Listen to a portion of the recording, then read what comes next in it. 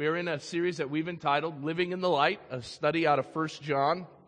And we've been looking around about this letter that tells us that we can have assurance in our faith when it comes to Jesus Christ.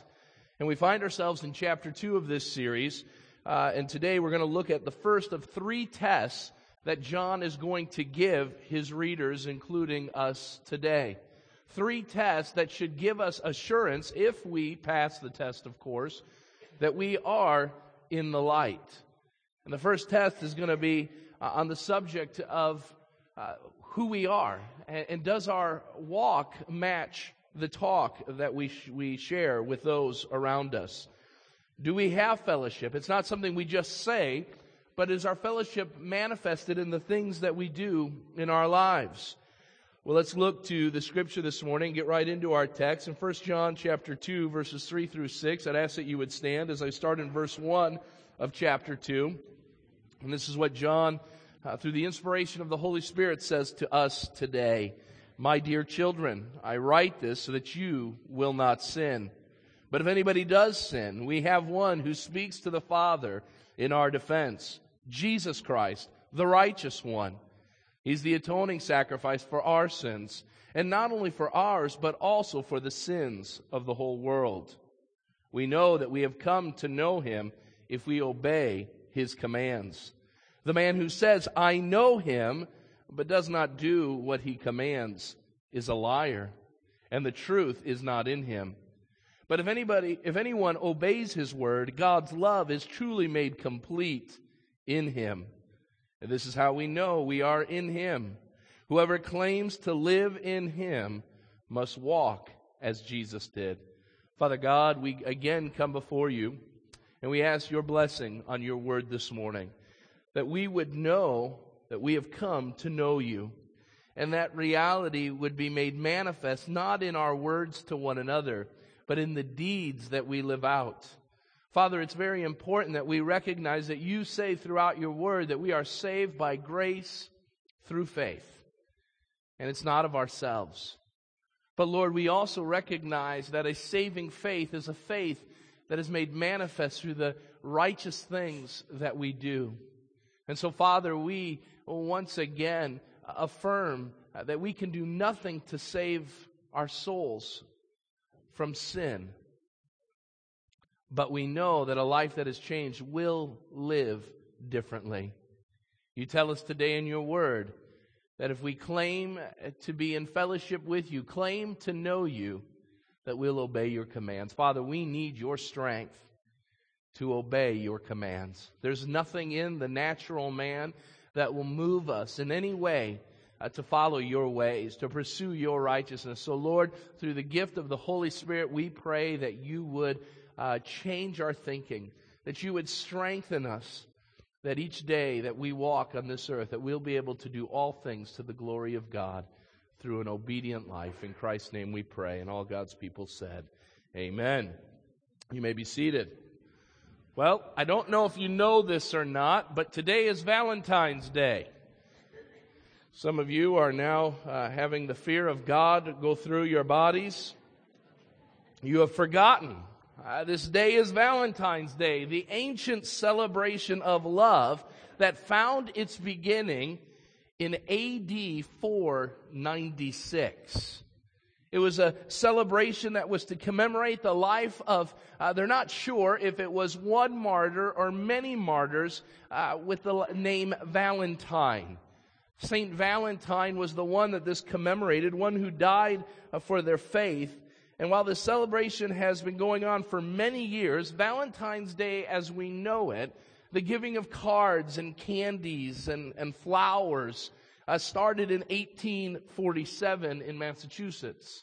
A woman was wanting to increase sales at a local country store, and she thought it would be kind of nice to put together some novelty gifts on this day of St. Valentine's. And as a result of that, through the working of American Greeters card and Hallmark, this has become one of the most expensive holidays that is celebrated. In fact, Valentine's Day, people spend more money on Valentine's Day than every other holiday except for Christmas. I'm not helping with that, just want you to know that. Amanda's not a big holiday person when it comes to things. She doesn't like Valentine's gifts. She likes random Tuesday gifts. And those are even harder to remember. Just another quick note, men spend 2.5 times the amount of money more than women do on Valentine's Day.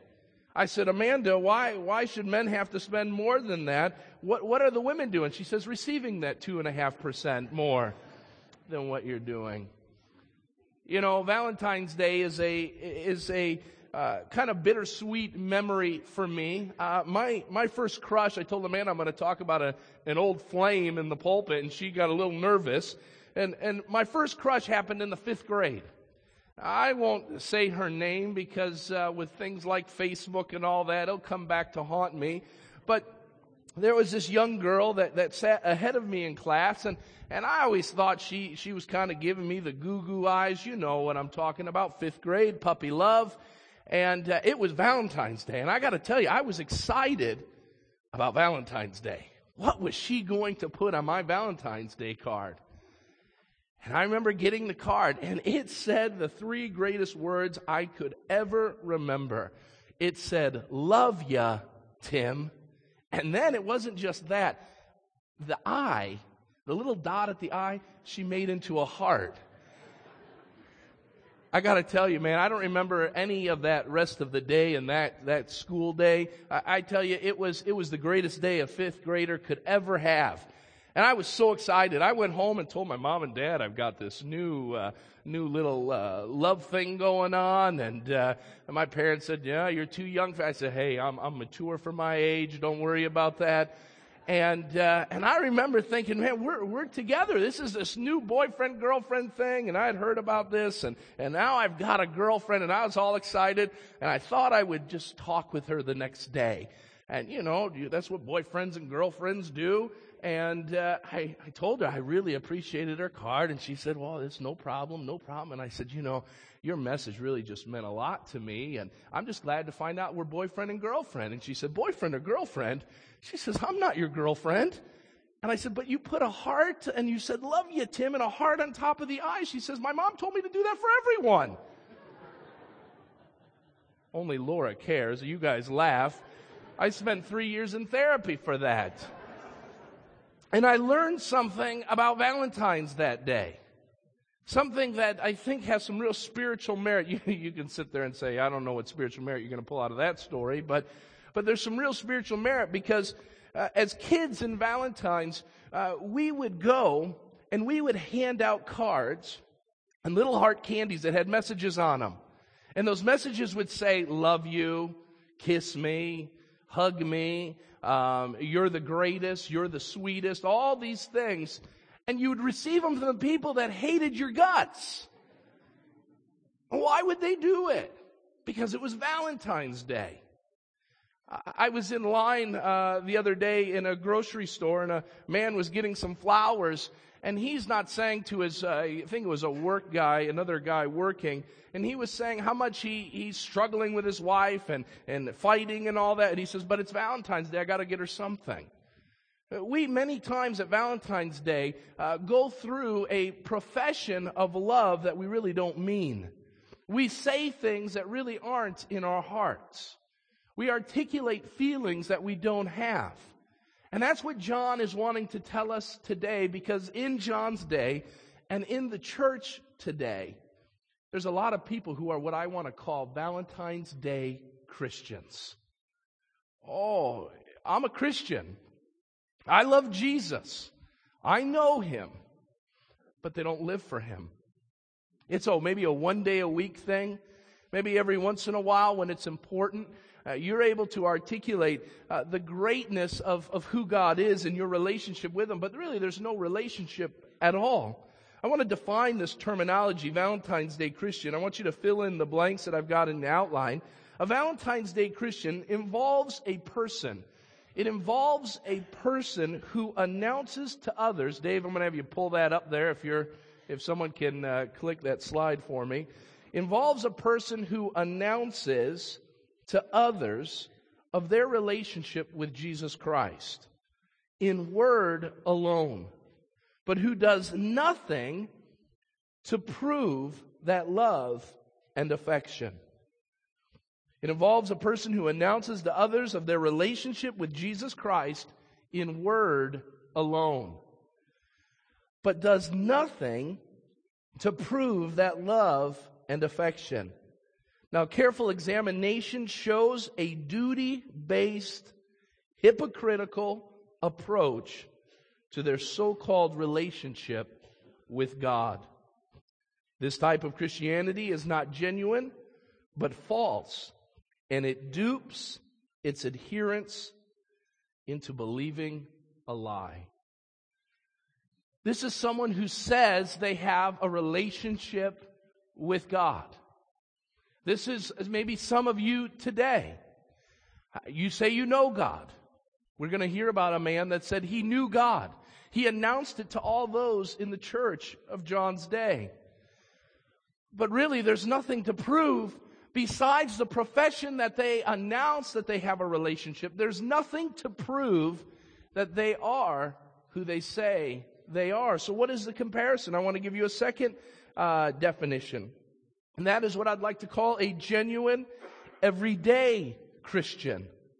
Now, this involves a person who announces to others their relationship with Jesus Christ in both word and deed. Now, the proof of this relationship is an ongoing delight to live just as Jesus did. This type of life is far from perfect, but is made complete by living for Christ every day.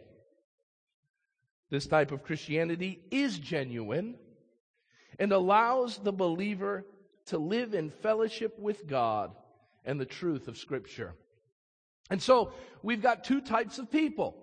We've got one who, when duty calls, they say, I have a relationship with God. When it is convenient, I have a relationship with God. And that's the Valentine's Day Christian. The one who is the genuine everyday Christian isn't maybe any better. They may sin just as much as the Valentine's Day Christian does. This isn't an issue of how much they sin, but it's an issue of, do they delight in the things of God? Do they pursue the things of God so that the testimony doesn't just come from their mouth, but it comes from their life as well?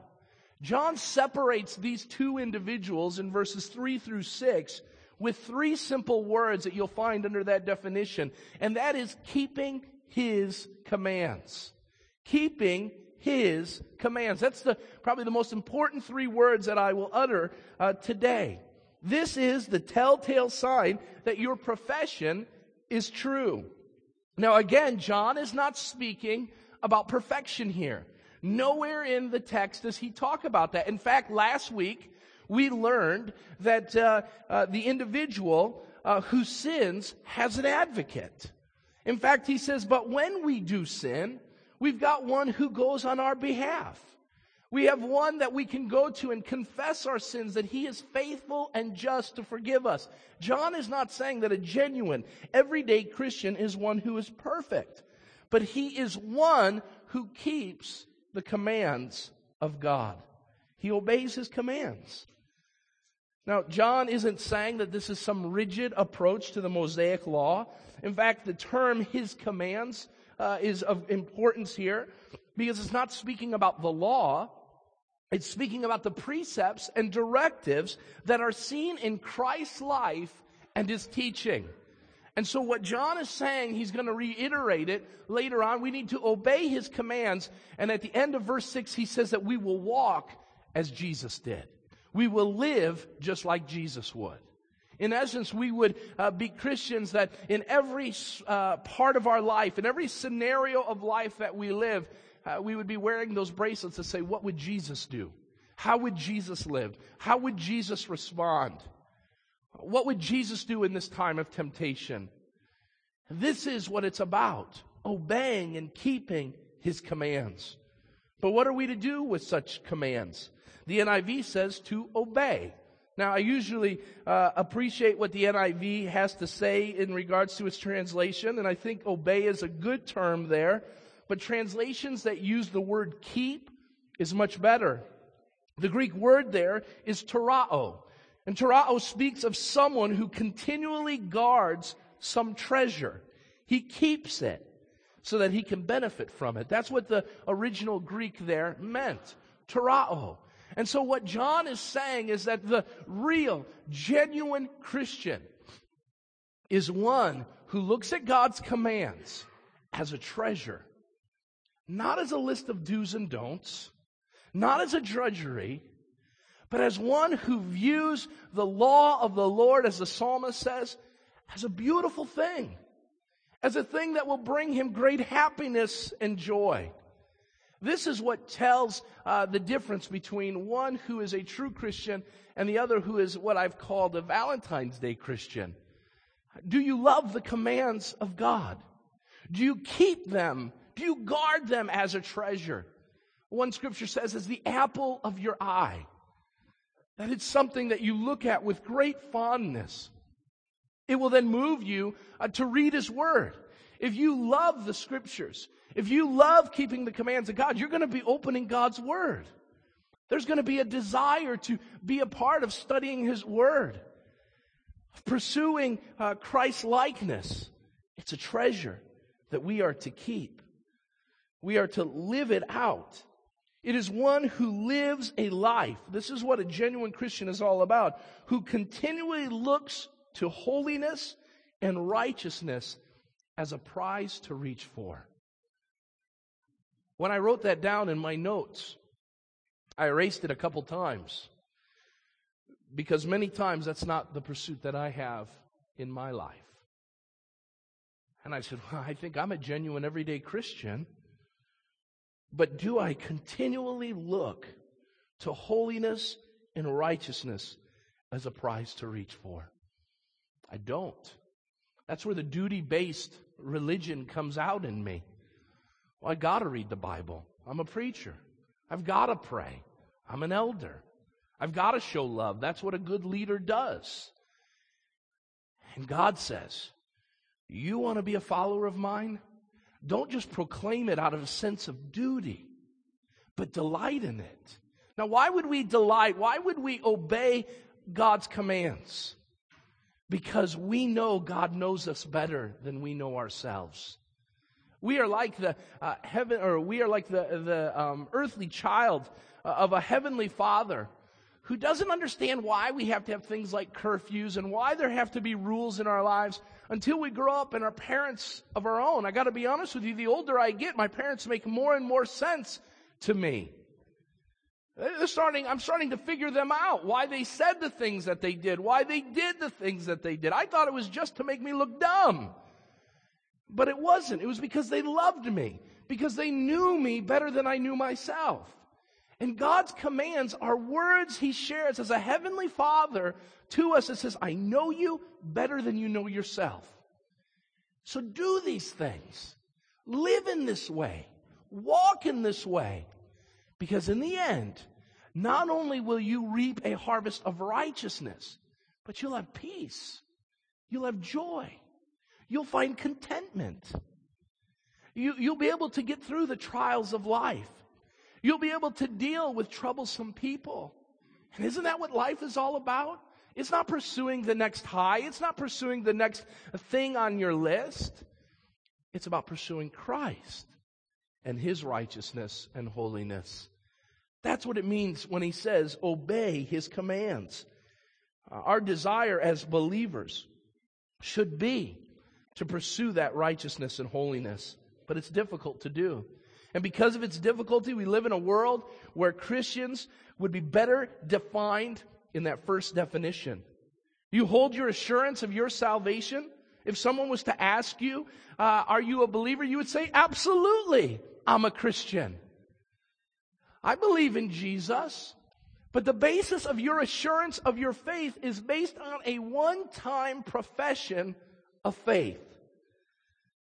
So the question is, if you were put on trial as a Christian, what would that jury use as evidence to convict you of being a Christian? Just something you've said? Are there tangible things that jury would be able to look at you and say, there's something different about you? They don't just talk about Jesus, but they live Jesus. Now, what forces us to become Valentine's Day Christians? I would say it's a result of some bad theology. We tell unbelievers that they can be saved by just praying a prayer. Now, please understand me. Justification is a miraculous thing. It's a marvelous thing that can happen when a heart dedicates itself to a life of pursuing holiness and righteousness. It's a heart that confesses sin and gives itself over to the lordship of Jesus Christ. And yes, that can be done in a simple prayer. But what we need to be careful with, Village Bible Church, is that we don't give assurance that when someone prays the sinner's prayer, you're in. And we see that all throughout Christian books and Christian teaching. Welcome to the family of God. You prayed the prayer, you're in. The Bible doesn't speak that way. Nowhere in the Bible does it say that you pray a prayer, that is the assurance of your belief.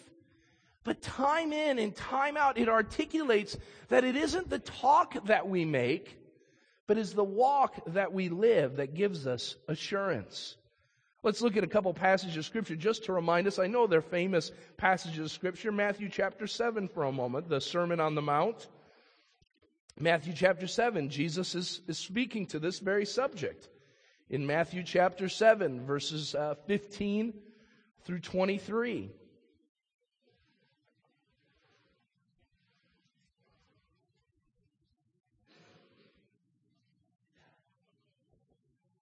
This is what Jesus says. Watch out for false prophets. What's a false prophet? A false prophet is one who says they're a prophet of God, but in fact are not.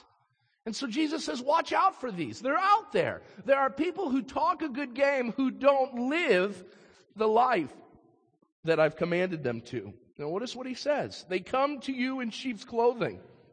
They look like you, he says, but inwardly they are ferocious wolves. By their fruit you will recognize them. Notice he doesn't say by their message, by their words, by their profession of faith. He says by their fruit you will recognize them. Do people pick grapes from thorn bushes or figs from thistles? Likewise, every good tree bears good fruit, but a bad tree bears bad fruit.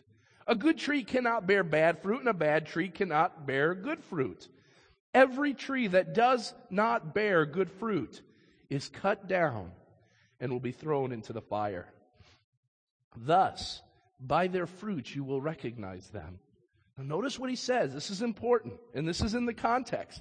Not everyone who says to me, Lord, Lord, there's the profession, will enter the kingdom of heaven, but only he who does the will of my Father who is in heaven.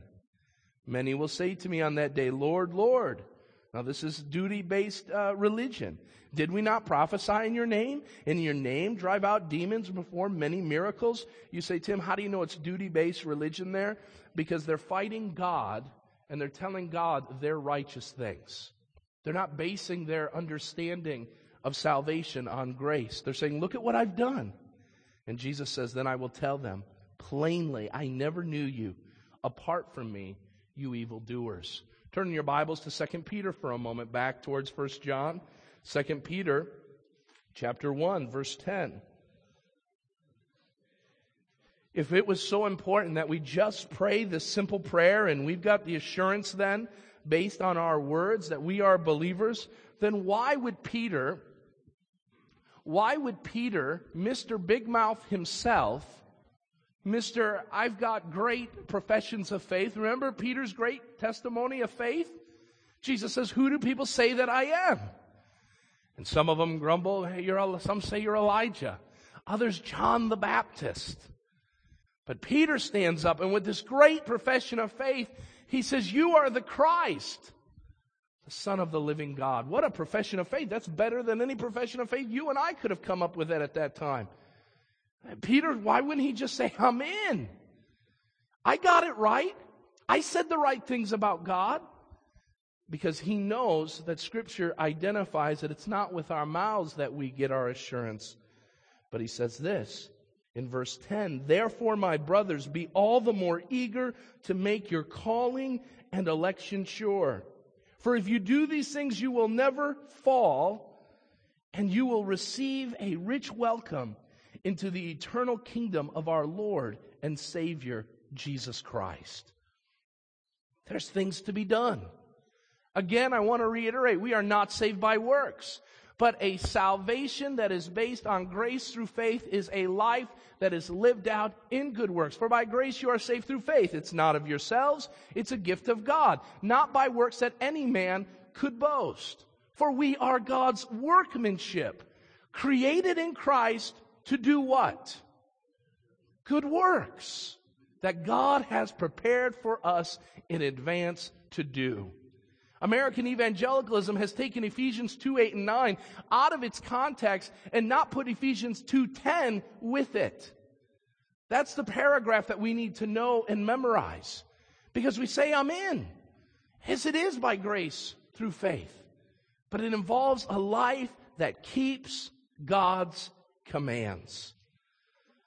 So what are we to do? What does this keeping God's commands look like? And what then does a profession of faith share with others? Well, first of all, and it's going to be my longest point this morning, so don't get nervous, it declares to others our life in the light. When we announce to someone or to people that we know God, we're declaring to the world our life in the light. Now, how do we know that we can be sure about our fellowship with God? That was the concern that the people had in John's day. They were nervous. They were concerned about what does knowing God look like. The Gnostics of that day said that knowing God was some private thing, some secret thing that only the elite could find. And so the people in John's day understandably are saying, how can we know God? You saw God, Jesus. You talked with Jesus. You lived with Jesus. How did you know him? And John begins to articulate what it says. Notice what he says in the text. We know that we have come to know him if we obey his commands. What he wants them to understand is that they do know him. But it's not through some intellectual knowledge. But we can say we know him because we've experienced him. Just as he said in chapter 1, verses 1 through 4, I've seen, I've touched, I've heard. That which was made manifest to me, now I proclaim to you. He's saying, I've been a part of Jesus. I've seen all that Jesus has done. I've experienced his power, his resurrection. I've seen that his words weren't just there, but he lived the life. And that which he told me, now I testify to you. This idea involves proving, first of all, the reality of our profession. This idea of knowing and articulating it is proving the reality of our profession. This is one of the greatest things that we can take from God's text, or from this text today from John. John doesn't say, we hope to know him. We wish we knew him. He doesn't say we look forward to knowing him. But he says that we have come to know him. It says that it's already been done in the past. The moment that you dedicate your life to Jesus Christ and bow the knee and confess your sins, he is faithful and just to forgive you and purify you of all unrighteousness. At that moment where Christ imputes his righteousness, we call it justification, that he imputes his righteousness on our behalf, we come to know him. We're able to experience him in a new way.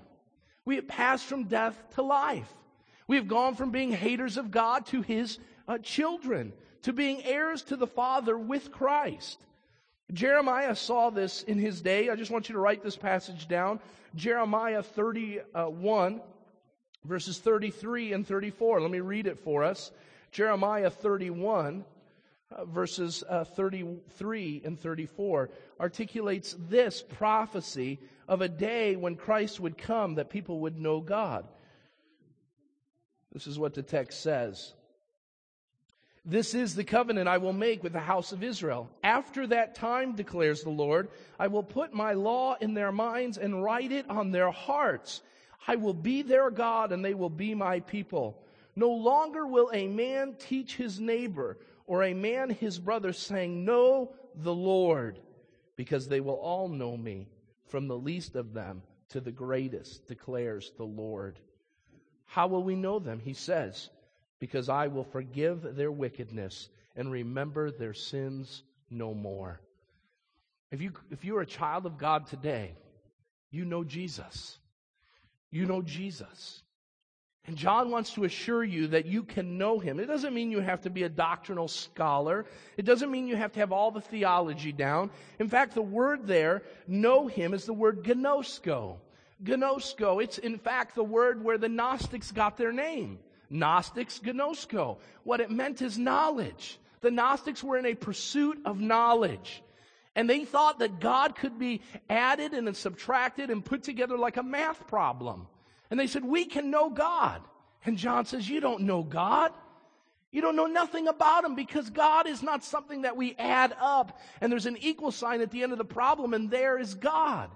But God is something that we are allowed through the revelation of the Holy Spirit, through the revelation of God's Word and the person and work of Jesus Christ, that we can experience him. It's not a math problem. It's an experience that will change us. This is what our profession needs to be about. As we articulate this idea, we can know that we have come to know him. Fanny Crosby put it this way: blessed assurance, Jesus is mine. Oh, what a foretaste of glory divine. What she's writing there when she wrote those words of blessed assurance was the idea that, yes, I know him. I know him and I've been a part of who he is. Next thing is the validity of our fellowship. After telling believers that they can know him and have known him, he brings up Exhibit A. And Exhibit A is the Valentine's Day Christian, the profession without evidence. John rightly tells us that we can't just speak about this knowledge, but we must have experienced it, and it should have changed us. That's the whole thing about the experience. You cannot say that you're a believer because you had some warm and fuzzy feeling at some point during Tim's message or someone else's sermon or during a song, and that's your whole salvation. But that warm and fuzzy feeling, that experience that you have, has now led you to live as Christ did. That's what John is saying. But notice he says that's not what everybody does. Because there are some people, notice what he says in verse 4. The man who says, I know him, but does not do what he commands is a liar, and the truth is not in him. This man that he says, many commentators believe that there was a man actually in the church that John was writing to that he's calling out. And the text, and the original text, the idea, I know him, isn't a man saying, I know God. But he's a man, probably some sort of teacher, leader within the church, saying, I know him. It's articulated with great excitement, with great power and intensity. I know him, and yet he does not do what God commands. He has a big game that he talks. I got to tell you something. I am, when it comes to basketball, the 1 John 2:4 type of basketball player. I talk the whole game. And usually the ones that talk during the game are terrible. And I am. And I talk about all that I'm going to do. I'm going to do this, I'm going to do that, and I'm too busy talking that I never actually get to doing what I say I'm going to do. And then I may hit a shot, and then it just gives me more ammunition to keep talking. Now that's okay on a basketball court, except the guys that I play with don't like it. But for the Christian, it's deadly. Because you're not a believer. If your whole Christian life is made up of what you say, and it's not being fleshed out in obeying God's commands, then you're in trouble. Brother and sister, here in Village Bible Church, if that is your Christianity, it says you're a liar. And God's truth is not in you. And why would he share such harsh words? Why would he announce to those in his midst, who are a part of this church, that their Christianity is invalid. Because he says, this is what Jesus said. Where does he get this idea that we can't just talk a good game and not live it out? Turn for a moment to John. Where does he get this kind of teaching? Is John just going off on his own little bunny trail? Turn to John 14 for a moment. Where did John get this stuff? He got it from the source. You say, Tim, this is not the kind of religion I've heard about. Well, let's just look at what Jesus said. What was Jesus' words? John 14. Notice what he says in verse 15. If you love me, he says, you will obey what I command. Go to verse 21. He says, whoever has my commands and obeys them, he is the one who loves me. He who loves me will be loved by my Father, and I too will love him and show myself to him. Verse 23. This is what he says. If anyone loves me, he will obey my teaching. My Father will love him, and we will come to him and make our home with him. He who does not love me will not obey my teaching. These words you hear are not my own. He says, hey, this isn't just from me, but they belong to the Father who sent me. Look at chapter 15, verse 10 for a moment. Verse 9 and 10. As the Father has loved me, so I have loved you. Now remain in my love. If you obey my commands, you will remain in my love, just as I have obeyed my Father's commands and remain in his love. The whole idea of the gospel is that we can't save ourselves, but the Christian life is a life that is dedicated to obeying the commands of God. We are too many times as Christians talking the big game, but not living it out. And that's why our coworkers, our friends, our neighbors call Christianity a hypocrisy. Because they hear us pontificating, but they see no power. They see us talking a good game, but they don't see anything changing in our lives. A profession of our faith needs to be the springboard that then says, don't just look at my mouth, but look at my hands, look at my feet. Look at where my eyes are at. Look at what I'm focusing in on. Look at my life. That is what it's about. It's not about the life that just talks about Christianity, but lives it. Why would he get so mad at those who announce a good game, but don't live it? There are 3 reasons. I want you to write these down just somewhere. When we talk about Christ and knowing Christ, but don't live for him, we're a liar, first of all, because we presume upon God's grace and we dishonor the gospel. We presume upon God's grace and we dishonor the gospel. What do I mean by that? How many of you have kids in college right now? Raise your hand if you've got kids in college. I pray for you and your bank accounts. But more than that, I want to ask you a question. Parents with kids in college, you send your kid to school and they're to get an education, right? That's what you're supposed to do. You're spending big money to do that. And Junior goes off to college and he wants to be an engineer. And Junior comes back first semester and you get the report card. Now you've poured in, I don't know what college runs. I've heard upwards even to $30-some thousand. So you put $15,000 into this thing first semester. And Junior comes home and he's got all F's. That's not a fun Christmas break. What are you doing? Well, it's hard. I'm getting used to it. And there's a lot of other activities and stuff. College is a lot of fun. There's a lot of cool parties to go to. And, I met this girl or this guy and we're just having a great time. And, okay. All right, give it one more semester. The kid comes back the second semester. Now you've $30-some thousand in the hole. All F's. Now, let me ask you, in wisdom, are you going to send Junior back to college for his sophomore year? Probably not. You're going to say something like, the gravy train's over. I'm not going to send you somewhere and have you do something that you say you're a college student. You tell everybody you're going to college classes, but at the end of the day, you've accomplished nothing that you're supposed to do. And you've trampled my hard-earned money under your feet as you go to all these things and do all those things contrary to that which you've been called to do as a college student. Now let's create eternity into this. Jesus Christ died on the cross. And you say, I've been saved. I've been forgiven. And people look at your life and they say, but what has that salvation done for you? How are you living that out? When we don't follow God's commands and yet talk a good game, as followers of Christ, we dishonor the gospel. We dishonor it. He did that so we could be freed from the sin and death in our lives. And when we continue to live with disregard for God's standards, we show that we don't appreciate or understand what Jesus did for us, and we make a mockery of His sacrifice.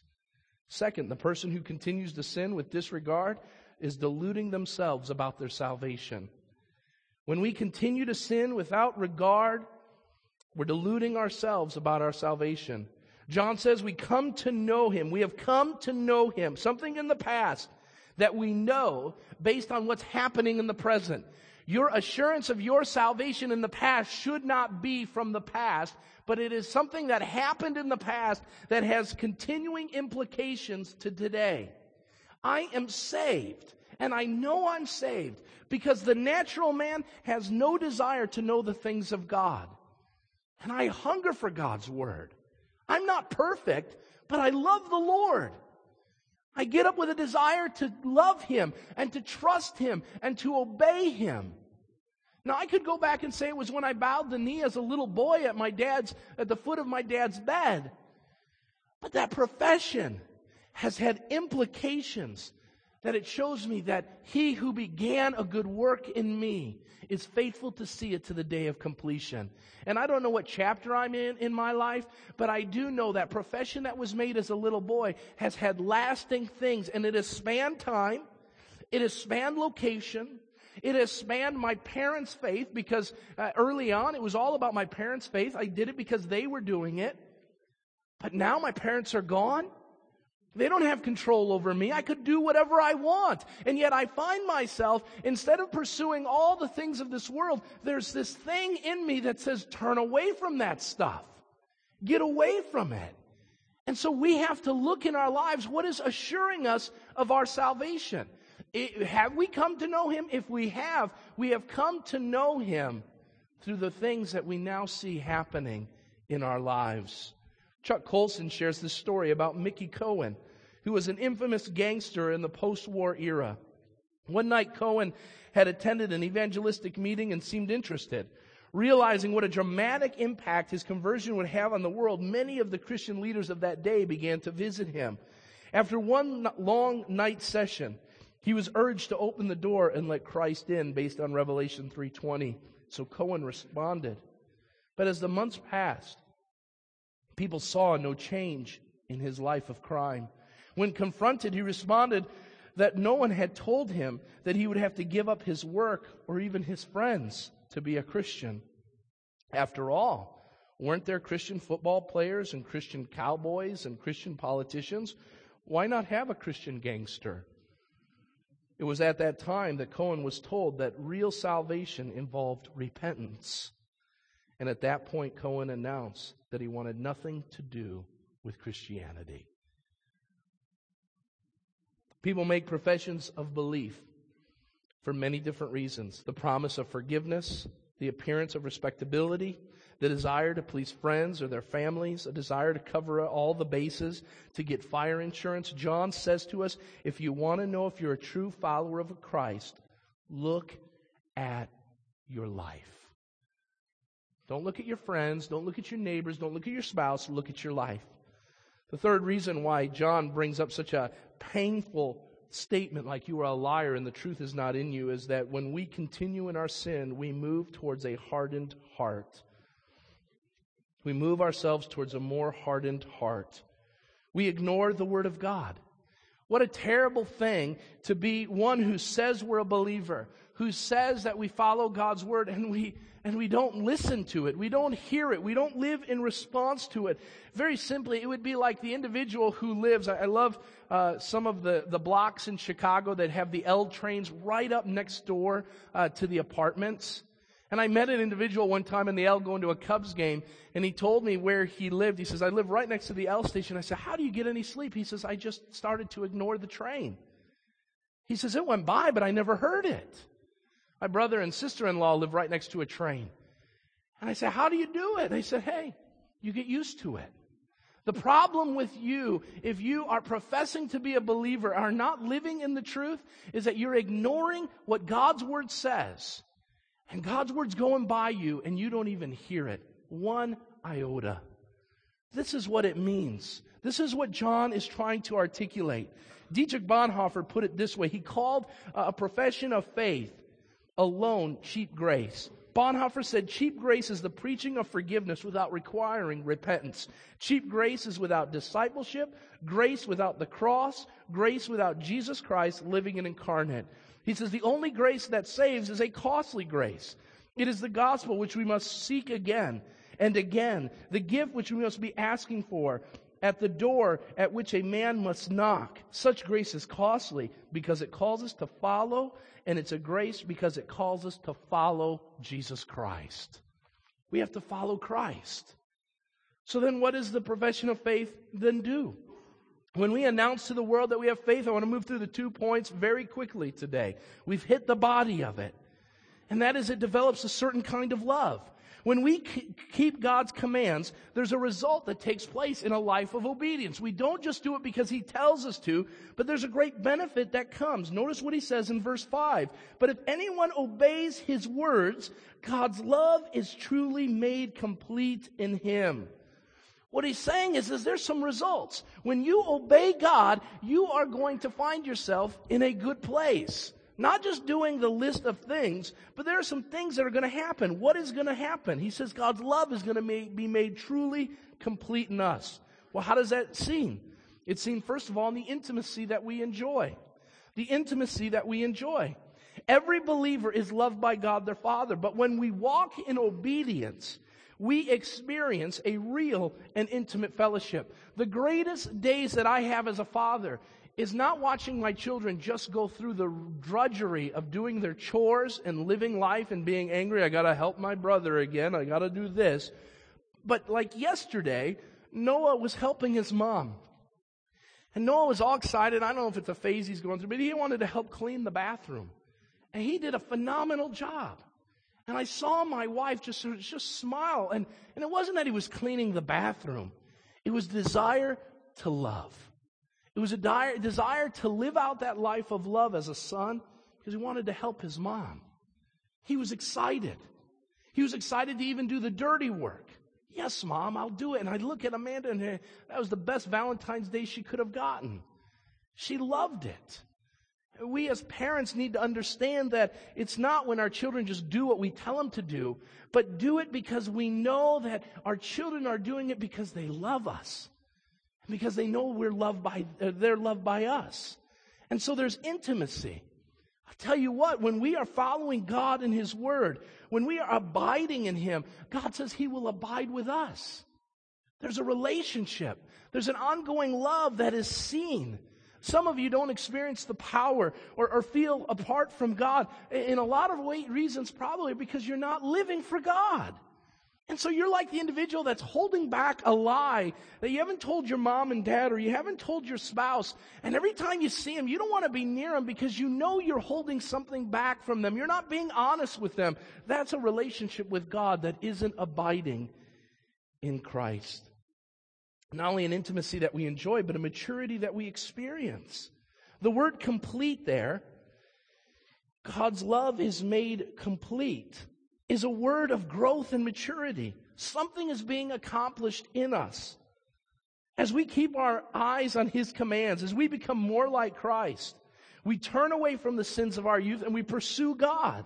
It allows us to have a mature view of God's love. One of the things I've learned in the almost 15 years that I've known Amanda is that my love for her has matured. Anyone who's been married for some time knows that. Now, it may not have the sparks and all the butterflies that it did early on, but I'll tell you what, I will take the love that I have for my wife today over those dating fun times that I had in day 1 through 100. Because there's a maturity to our love. There's a depth to our love. And what God is saying is that through His Word is that if we follow His commands, there's going to be a depth to our love. And that depth is going to allow us in difficult times to be able to wade through difficult waters because we're mature. This is what Paul said just very quickly in Ephesians chapter 3. In Ephesians chapter 3, verse 18 and 19, he says the following. He says, I pray that you'll be rooted and established in love, that you may have power together with all the saints to grasp how wide and long and high and deep is the love of Christ, and to know this love that surpasses knowledge, that you may be filled to the full measure of all fullness of God. So why? Why would that be so important? So that you are able to do immeasurably, we can see Him do now immeasurably more than we could ever ask for or imagine, according to His power that is at work within us. We don't think about that. That if we want to see the immeasurable things that God does for us, we need to be abiding with Him. A lot of the reason why your prayers go unanswered is because you're not living for Him. You're asking selfishly and not according to His will. But if we live and understand the depths and heights and grasp the greatness of God's love for us and that mature love, it is there that we experience the immeasurable things that God has for us. But what does that kind of life involve? It involves one final thing, and that it demands a particular way of life. Look at 5b. If anyone obeys His word, God's love is truly made complete in him. This is how we know we are in Him. You need to underline that passage, that verse right there. This is how we know we are in Him. You want to have assurance? This is how we know we are in Him. What does verse 6 say? Whoever claims to live in Him must walk as Jesus did. What John is saying is two things. Your way of life must reflect your profession of faith. Your way of life must reflect your profession of faith. What that means, quite simply, is something I learned a long time ago. Your walk should match your talk. If it doesn't, you need to shut your mouth. Because you're giving false advertisements of what Christianity is all about.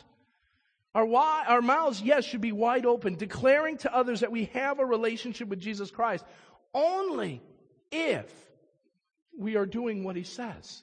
So what does John say? He says, hey, it's okay to claim something.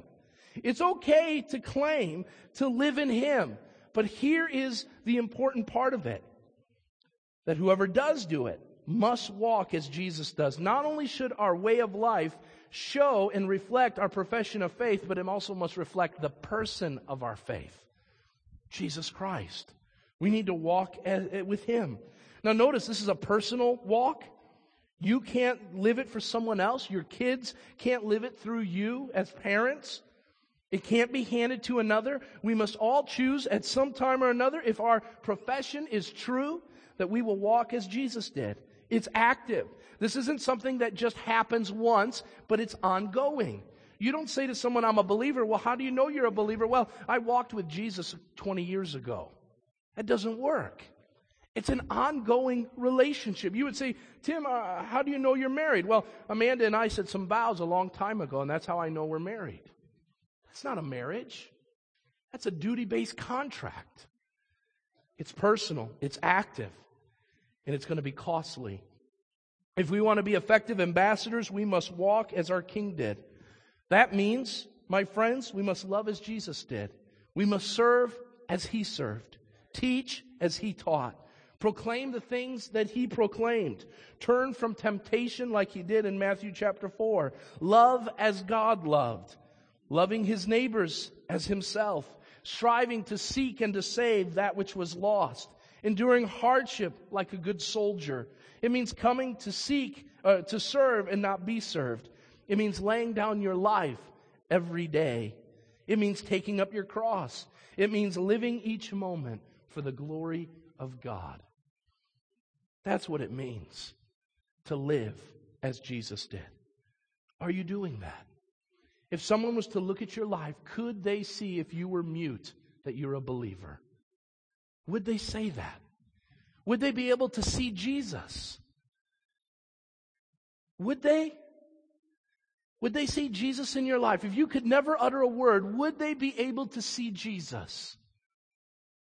If not, then take some inventory of your life. Are you saved? I don't want to give you a non-assurance. This book is all about assurance, but assurance for a true and real belief. Are you saved? You say you have this relationship, but what assures you of it? If there are some inconsistencies, and we'll have them. We'll have inconsistencies in our life. We need to pray and ask for confess them to God. It means we need to obey God in the little things. It means living every day for Him and committing ourselves to the grace of God in the sanctifying process. What makes you believe you have eternal life? John says, if we love Him, we will keep His commands. You say it's redundant. It is. He's going to keep hitting on it over and over and over again. The reason why is we don't get it. If we say we love Him, we'll obey His commands. Let's pray. Father God, I thank You for Your word. And Lord, these aren't easy things to hear. They're not easy because we do contrary to them. We live opposite to what Your word says. So Father, I pray for each person in this place. Lord, I pray that each person here would take inventory. Lord, we're not perfect. You know that. That's why You came and died for us. But You have given us a call. And the call is to live lives of righteousness. Lord, it has been said that the best sermon is not one with words, but that of a changed life. Lord, I pray that those are the type of preachers that we would be. That as we go to our workplaces and our schools this week, we wouldn't have to announce that we're believers, but that people would see something different about us. They would say, why do they live that way? What keeps them from such things? And at that point, Father, that You would open our mouths and that we would not claim because we've got some elite knowledge of You, but that we would declare to those around us that we are sinners saved by grace. And because we were saved out of our wretched lives, out of gratitude now we live. And we do as You say because You're our master, You're our King. Father, that's the gospel. That's the gospel message. You've done so much for us. All You've asked is that we would obey.